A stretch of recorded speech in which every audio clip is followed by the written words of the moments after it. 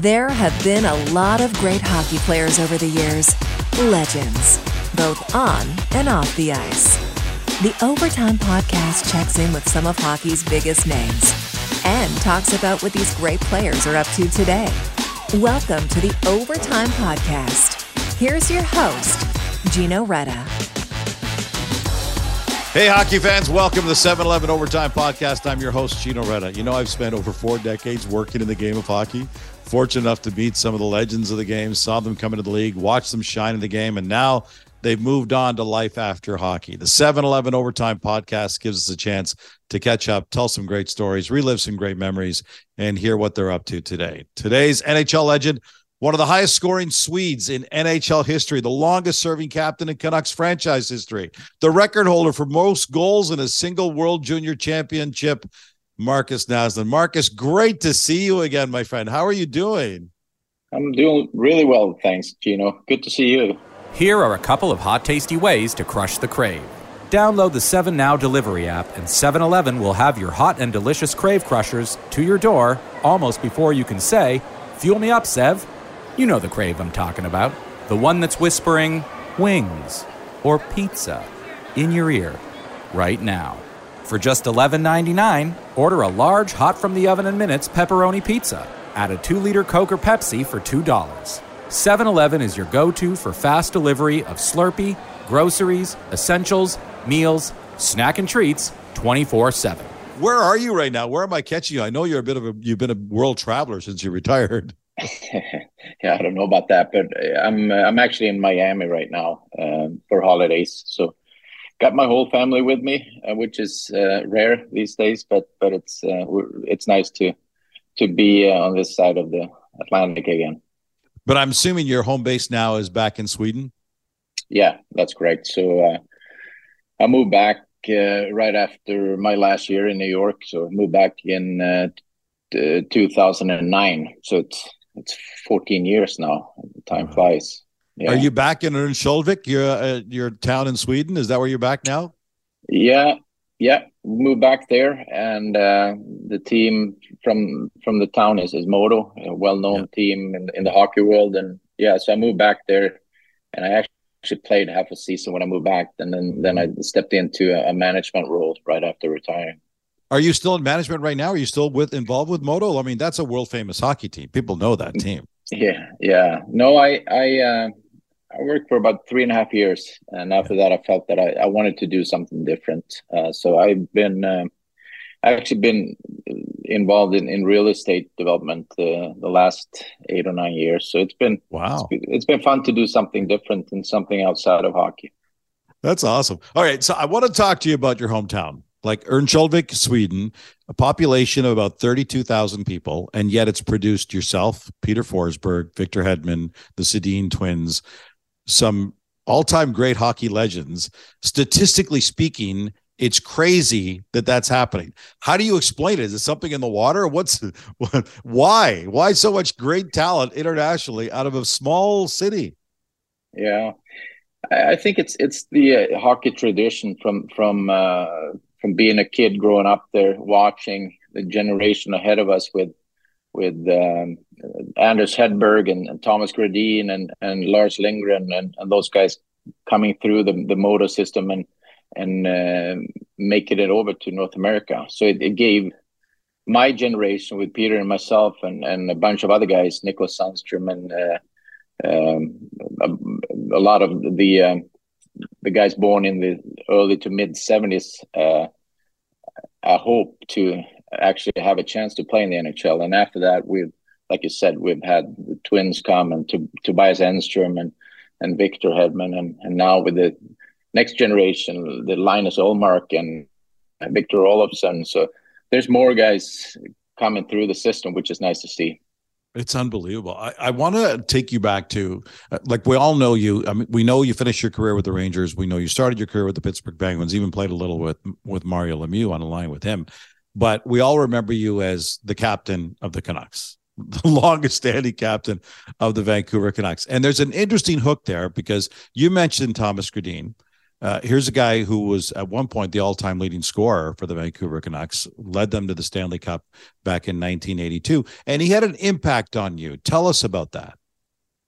Yeah, talking about a small world. When I grew up in Örnsköldsvik and was about, I'd say 6 or 7 or 8 maybe, my regular babysitter was sick somehow, and in steps Elsie Gradin, Thomas' mom. So she looked after me for a while there, and she knew, or she saw that I'd liked hockey, so she would tell me stories about Thomas and that he played over in Canada for a team called Vancouver, which was, I mean, we didn't have really TV where you could see a lot of what was going on over in the NHL at that time. But I ended up following Thomas, obviously.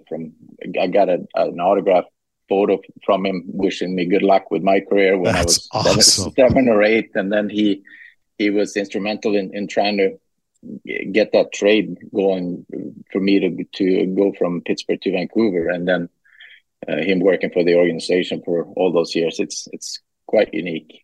It's unbelievable. I mean, statistically, it's crazy. We're in conversation with Markus Naslund, one of the all-time great Vancouver Canucks. This is 7-Eleven Overtime Podcast. I'm your host, Gino Reda. I want to talk a little bit about your relationship with Peter Forsberg. Talk about great guys coming. He also came from your town. You guys were actually not only in the same small town, you were born 10 days apart and knew each other pretty well. I guess you went to high school together and you even had summer jobs together. Is that right? Yeah, that's true. You've done good digging here. Yeah, we did work together at a summer job. His dad and my mom worked at the same electrician company. So we got a chance to work together in the summers when we were maybe 13, 14, 15, and got to know each other. I played for another team, not for the Modo team. Peter grew up playing for the Modo team right from day one, but I joined Modo when I was 16. So we were playing and battling against each other all the way up. And it was nice to finally join his team and have him as a centerman. So it's been great for me, obviously, having a chance to play with Peter at the start of my career, but also, I mean, watching him and him coming over and turning into a superstar in the NHL. And opening a lot of doors for a lot of us. So it's funny now. We're actually we didn't really keep in touch a whole lot because of the rivalry between the Avalanche and the Canucks throughout those years. But post retirement, it's been fun. So I've been down visiting him. He lives in Switzerland, and we're part owners in a restaurant together now in Örnsköldsvik as well. The relationship between you guys is just so awesome. And your personalities are somewhat similar in that you're both pretty quiet guys, despite all that you guys accomplished internationally. And you're both so committed to Sweden and both such a big part of the international success of Sweden. There was a time, I remember, you got drafted in 1991, 16th overall by the Pens. And a lot of times we think here in North America, we think that guys are just really, really anxious to get over here. The second you get drafted, boom, you want to go play CHL, come out here and play here. But that wasn't the case for you. Even after you got drafted, you stayed back and played a couple of very successful years. You played for the men's in the Swedish league at 15 years old. You had back-to-back junior titles at Modo with Peter Forsberg.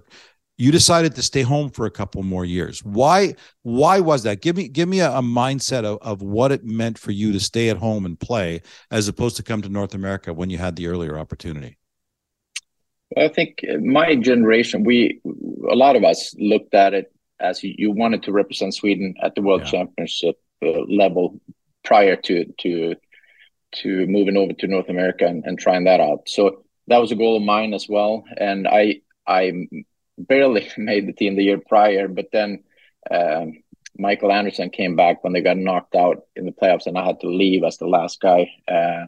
So in '92, I made the men's national team, and I played that World Championship. We lost to the Russians in the finals, but I decided it was time for me to try something new. So I ended up signing with Pittsburgh. Yeah, but I want to reflect back on with me with one of the great performances I've ever seen at the World Junior Hockey Championship, the 1993 World Juniors. You had 13 goals in that World Junior, and it still stands as a record. Yourself and Forsberg, you played with Nicholas Sundstrom, right? Sundstrom was also on your line. All you guys from that hometown. You guys ended up winning the silver. Forsberg had 31 points. You had 24 points between the two of you guys. That's an insane number. What was that experience like for you guys?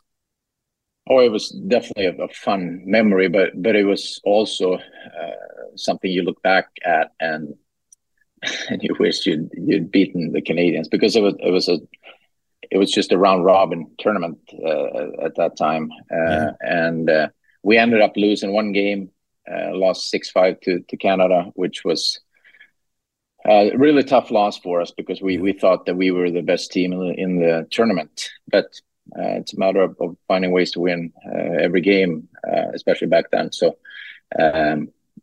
good memories, obviously, but tough that we couldn't. It was in Sweden as well, and it was really, I think it opened up the interest for World Juniors in Sweden. Now you got lots of people being excited about watching the World Juniors every year, but back then it wasn't that exciting. But we had sold out arenas and we had a lot of TV coverage as well. So it was groundbreaking that way. What was it like for yourself and Forsberg at home during this era? Because I could imagine you guys would have been like freaking rock stars at that point. You couldn't have gone anywhere, right? No, hockey is just like in Canada. Hockey is big in Sweden, and we played senior hockey for Modo from maybe 17, 18. And so we'd been around a little bit. Peter had already won the world championships for the men's team in the Czech Republic, I think it was, the year before.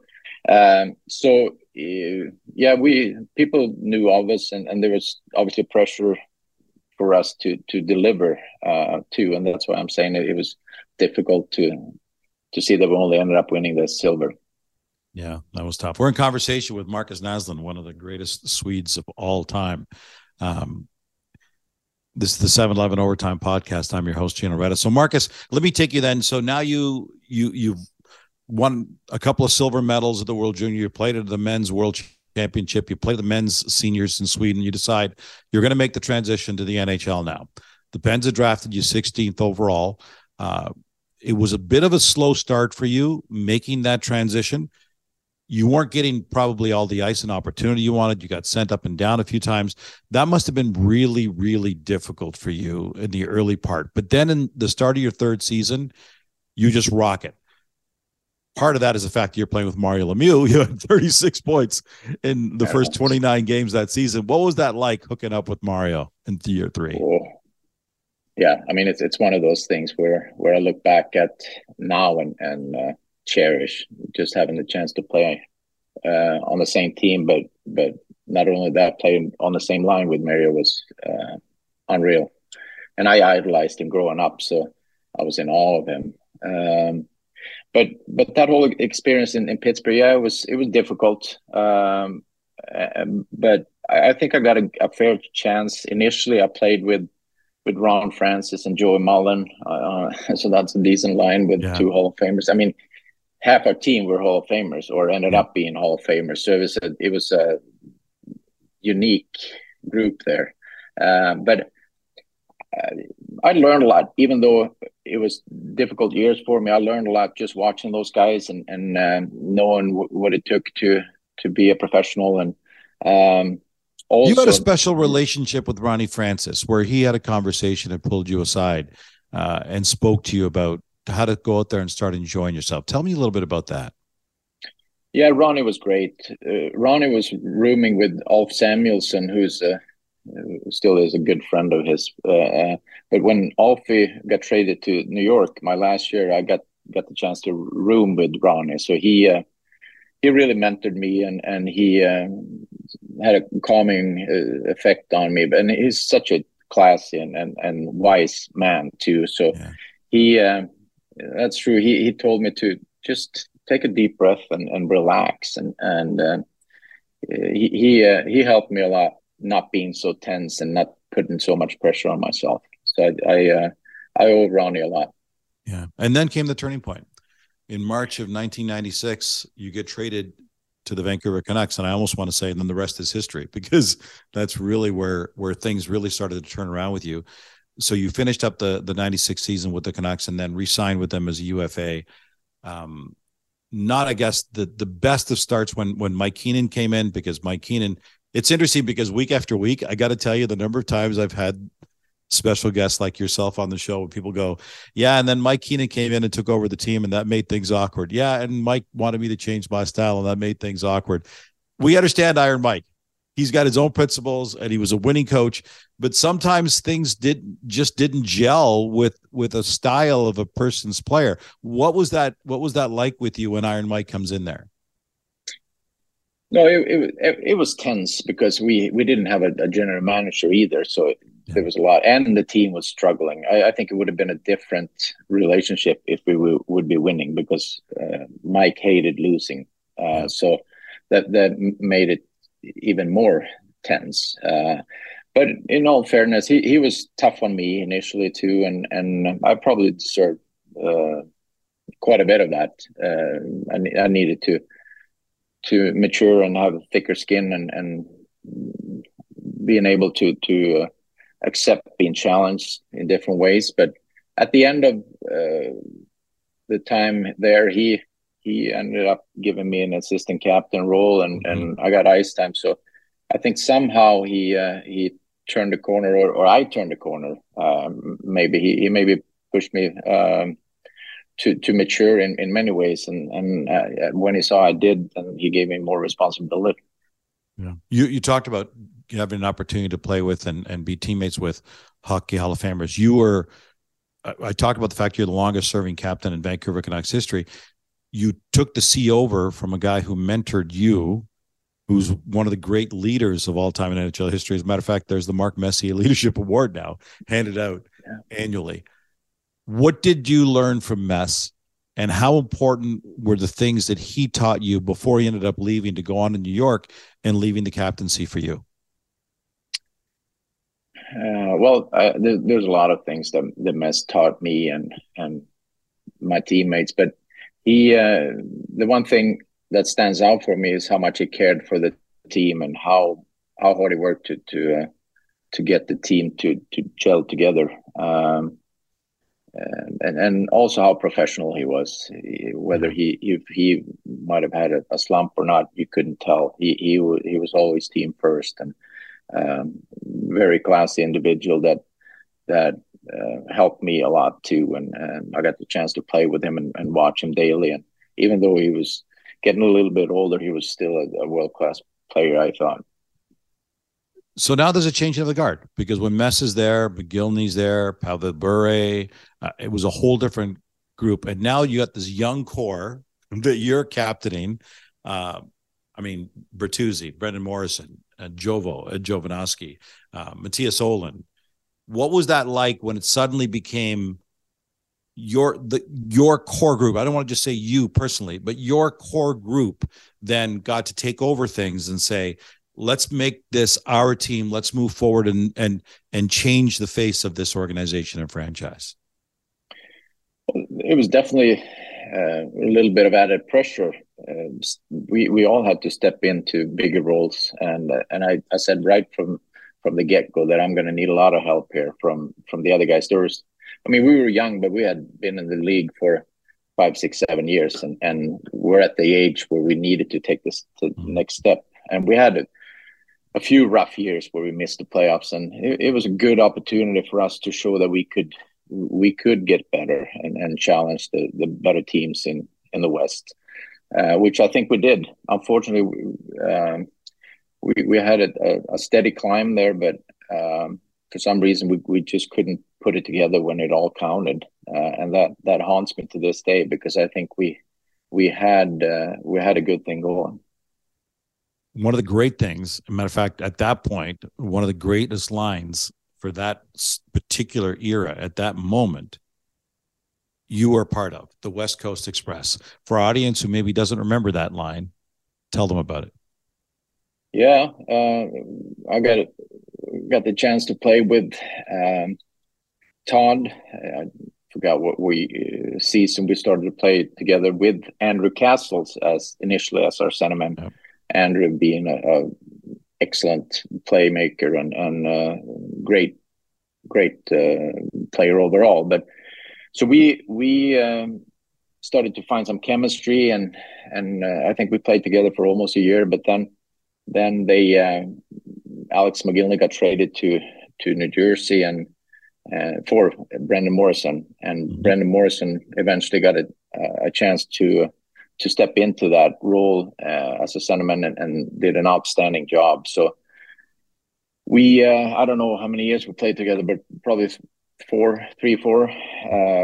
maybe, and it was the most fun years I've had playing hockey, playing with Brendan and stuff. Oh yeah, without a doubt, because it was we complemented each other so well, and Brendan did a lot of the dirty work and the defensive role and covering up for me and Todd, and he would give me the puck, and then I would give it to Todd, and Todd usually carried it, and being the big man that he is, and with the hands and skill and vision that he had, he was a key factor, obviously, for our success.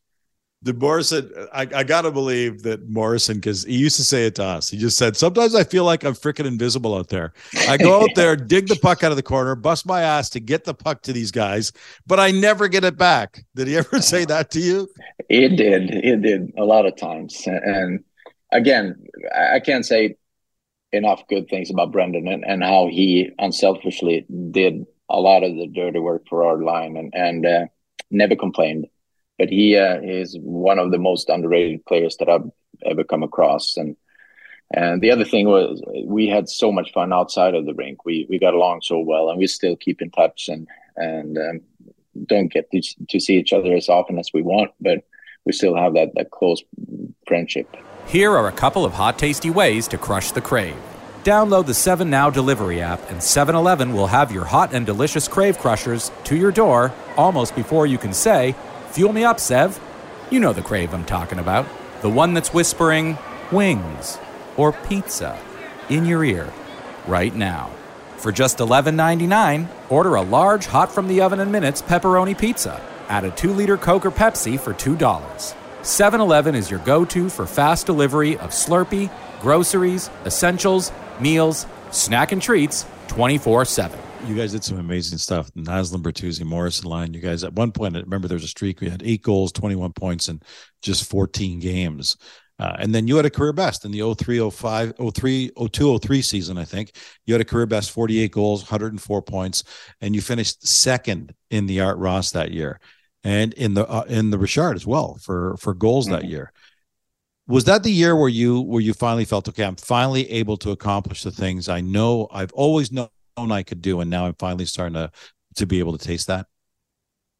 Yeah, I think even the year before we had a lot of success as a line, but that year it all came together, and we and you got to remember too, at that point there was a low scoring era, and we found ways to create chances, even though there were tight games and a lot of clutching and grabbing, and so it was a lot of fun because we felt that we would get chances really every shift. Every time we stepped on the edge, we knew that we would have possibilities of scoring, and a lot of times we did. And we had a few setup plays on the power play that worked that year really well, where Todd would push off in the front and got a pass from down low from Brendan, and so a lot of things clicked that season for us. Given what you went through with the organization and the rises and the tumultuous stuff, how closely do you watch what's going on right now with Elias Pettersson? And there's a lot of great talent on that Vancouver Canucks team, but it just doesn't seem to be clicking for them right now. How closely are you watching, and what's your take on what's going on? I definitely watch. I don't maybe get over as often as I'd like or see full games, but I keep a track on the organization and how they're doing. And and I feel for both the players and the staff, but also the fans. I mean, we got great, passionate fans in Vancouver, and I mean, the team has been around since 1970 and still know the Stanley Cups. So I'm really hoping that they could take this group and adjust it maybe a little bit and build something for the future that's going to end up paying off for a championship, because I think the whole city really deserves that. I want to take back to kind of actually a rough moment for you back in March of 2001. And it actually ended up helping to change the rule where there's the races for pucks against the boards and the protecting players. Just for those who don't remember, you were having an amazing year, career year. 41 goals, 75 points in the first 72 games that year. You got hit by Jay McKee and Rhett Warner while you were chasing a puck, and it broke your leg in two different places. What do you remember of that time? It was really the first significant injury I'd had. It's probably good that they changed the icing rule, but I didn't think there wasn't anything dirty with that incident itself. It was unfortunate. I got my foot caught in a rut too, and I put all my weight on the leg, so it cracked. But it was difficult, and it was also, I mean, I had to put a titanium rod and screws in my leg, which I still have. But at that time, you never know how you're going to recover from that, and that was the toughest part, I think, mentally, is not knowing if I'm ever going to be 100% again. The year before, there's a famous Swedish soccer player named Henrik Larsson that played for Manchester United and Barcelona and a bunch of. He played in Scotland for a long time, but he was a world-class soccer player, and he broke his leg the year prior. And he made a recovery. So I looked at him and seen that it's possible to get back to a top level, even with a big injury like that. So luckily, I felt that I recovered to 100% also, and was able to play the next season. And not just play. You had another phenomenal year. You had 40 goals and 90 points, and you finished second in the Art Ross to Jerome McGinley. That must have been so encouraging for you, because it could have scared the heck out of you thinking, am I ever going to be okay here? Yeah. No, I did have some sleepless nights for sure. But I think the body itself, it fascinating too, because I walked with a limp the whole, so even though I felt injury free and I was working on and stuff, I still had the limp, and I'm like, is there something wrong with me? I'm limping still. And then one day it just disappeared. So I don't know if it's the body protecting itself somehow till it's fully healed. But it was great to see that I could come back and trust that everything works. And I mean, it's that mental barrier that you had to get over initially too. But I felt comfortable fairly quickly. And you came back and you had 3 straight 40 or more goal years, led the team in Vancouver in scoring 7 different times, and you continued to build the legend that was Markus Naslund with the Vancouver Canucks organization. We're in conversation with Markus Naslund. This is the 7-Eleven Overtime Podcast. I'm your host, Gino Reda. Something I thought was kind of cool about you, Markus, was the fact you're old school. You don't like new things. You don't like to change things. You are one of the last holdouts with the wooden stick and the leather skates. Why was that so important to you, to stick what was working for you and just didn't want to give it up? No, I don't know. I mean, in hindsight, I ended up changing to a composite stick my last year, but I never gave it the time, because I felt that I think it was more the blade than anything. When you receive the pass, you don't have a lot of time to settle the puck down, and I wanted it to lay flat on my stick, and I found that without the wooden blade, it was difficult. So I never, and plus I didn't have a slap shot either, so I never. You did have a great wrist shot, though. Well, I tried to use my wrist shot instead. So, but no, for some reason I just stuck with what I felt comfortable. And I remember I used Bauer skates my whole career, and the last I think it was last year. They said because they made them look like a newer model, even though they're really heavy and stiff. And they told me, we're running out of material, the old material now, so you got to change. So yeah, but I think I had enough skates in the back that it got me through the career. That's hilarious. That is, you outlasted the leather skate. That's insane. Yeah, but they were. Yeah. One of the great pieces of video, you talked about the fact that, initially in the early part of your career, or before you started, there wasn't a lot of TV of the NHL back home. That obviously changed dramatically with so many incredibly successful Swedes that made the jump up and accomplished all the stuff you did. But probably one of the biggest pieces of videos that you probably got commented on, and I want to hear about you, the kind of reaction you got this, was in 2002, an opening faceoff with Queen Elizabeth. Mm-hmm. At a ceremonial face-off. What was that entire experience like? What kind of security do you have to go through, and when you're meeting the Queen at center ice? Yeah, that was a big deal. I didn't realize how big of a deal that was coming into that game. But we had to go through a whole thing prior to the game, and we were told we couldn't skate straight towards her, and we couldn't say anything to her. We would, just like a rookie, only speak when you're spoken to. So, but that was neat to be part of it, and they had obviously the both members from the female and the men's Olympic gold team from Canada there, as well as the great one was there, and so it made for a wonderful picture, which I still have back home.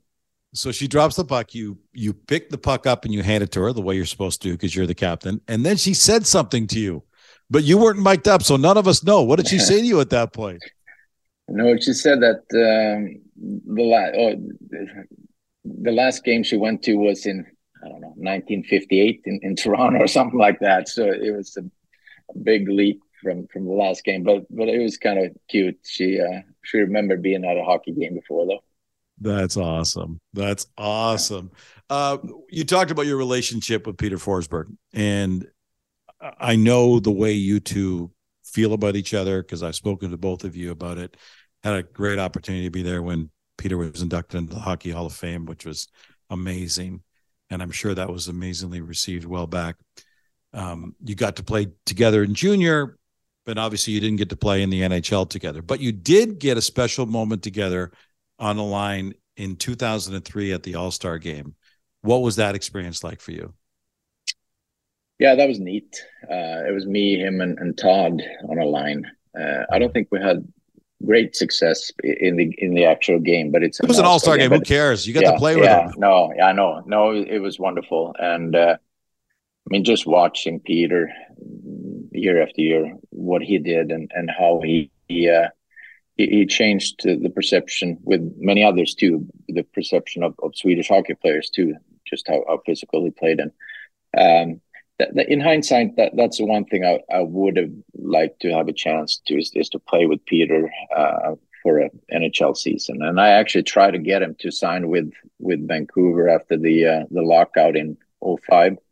But with the rivalry we had with Colorado, he just couldn't do that. And then and then 2004-05, that lockout season 2, I came back in January, and he had played that full year. And first game back, he breaks his hand, and then we actually played my last year, half year, I should say, in Modo.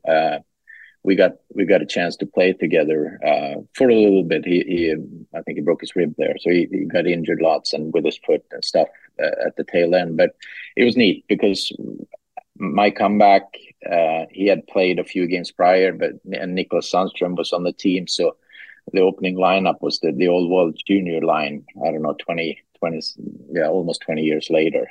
So the building was buzzing.